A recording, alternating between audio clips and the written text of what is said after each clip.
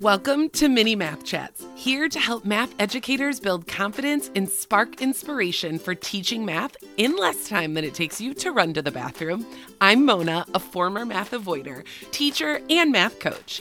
Everything changed for me when I started using a student-centered approach that honored my students' ideas and gave them space to focus on the problem-solving process, not just the product.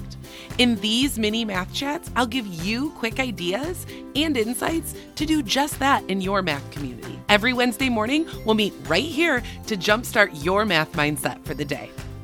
Standards for mathematical practice number 7. Look for and make use of structure. Noticing patterns in math can help you better understand the concept and then reproduce the concept.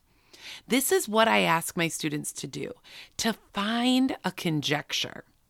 A math conjecture, or a math truth, as I like to call it. The real definition is a conjecture, is a conclusion made on a tentative basis without proof. So when we're looking for math truths in our problem-solving process, what does that look like? What are we doing? Well, I'm always asking my students to look for patterns. As this math practice standard 7 asks us to do, is look for and make use of structure. So that's where students are applying those general math rules to specific situations that they're solving. They're looking for overall structure and pattern. They're also looking at complicated things as single objects or as being composed of several single objects. Breaking down a complex situation into those smaller parts.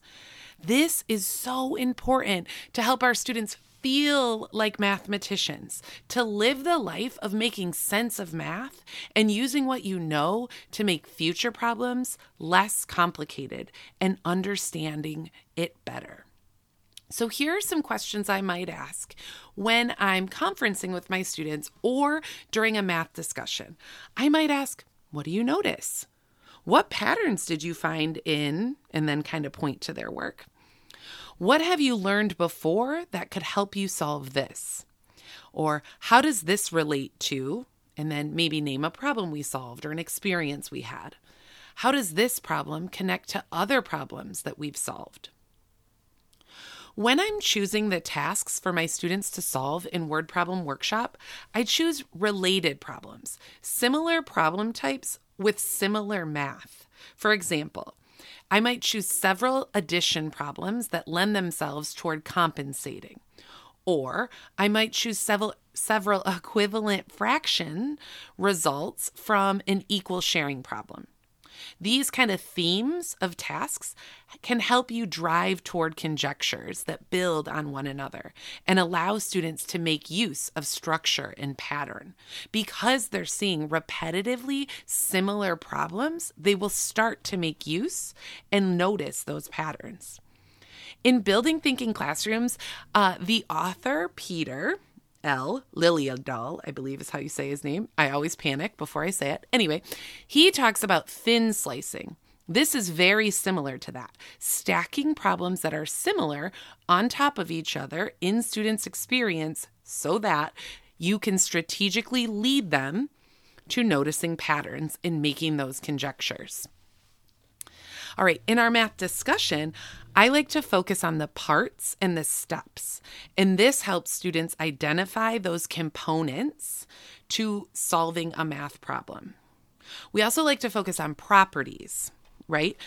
Math fact strategies, definitions, all of those can be applied when problem solving. I like to keep a poster of the truths that my class has discussed or kind of knows, right? And you can even organize that poster by units. Our math truths about multiplication. And then you can start to draw connections between the multiplication conjectures and the division conjectures. The focus of your discussion will always be to get to a truth, right? A math truth or a conjecture. So your students will always get lots of practice in Word Problem Workshop making use of structure and finding patterns. And this is really the facilitator moves at asking the right questions to get your students to dive deeper into those mathematical concepts and not just stay at the surface level. You'll want to be sure that you've planned by anticipating. Hello, my favorite 5 practices of orchestrating discussions. And you'll want to anticipate. And inside of the teacher training for Word Problem Workshop, we have a simple process that we talk about the trajectory for each of the problem types. And this is how you'll be prepared to take your students to those patterns and that deep thinking and talk about the structure of math, moving beyond just the model or the strategy that they use, but the concept and the structure and how they can apply that understanding to future scenarios. All right. I will see you right here next week for math practice number 8. Look for and express regularly repeated reasoning.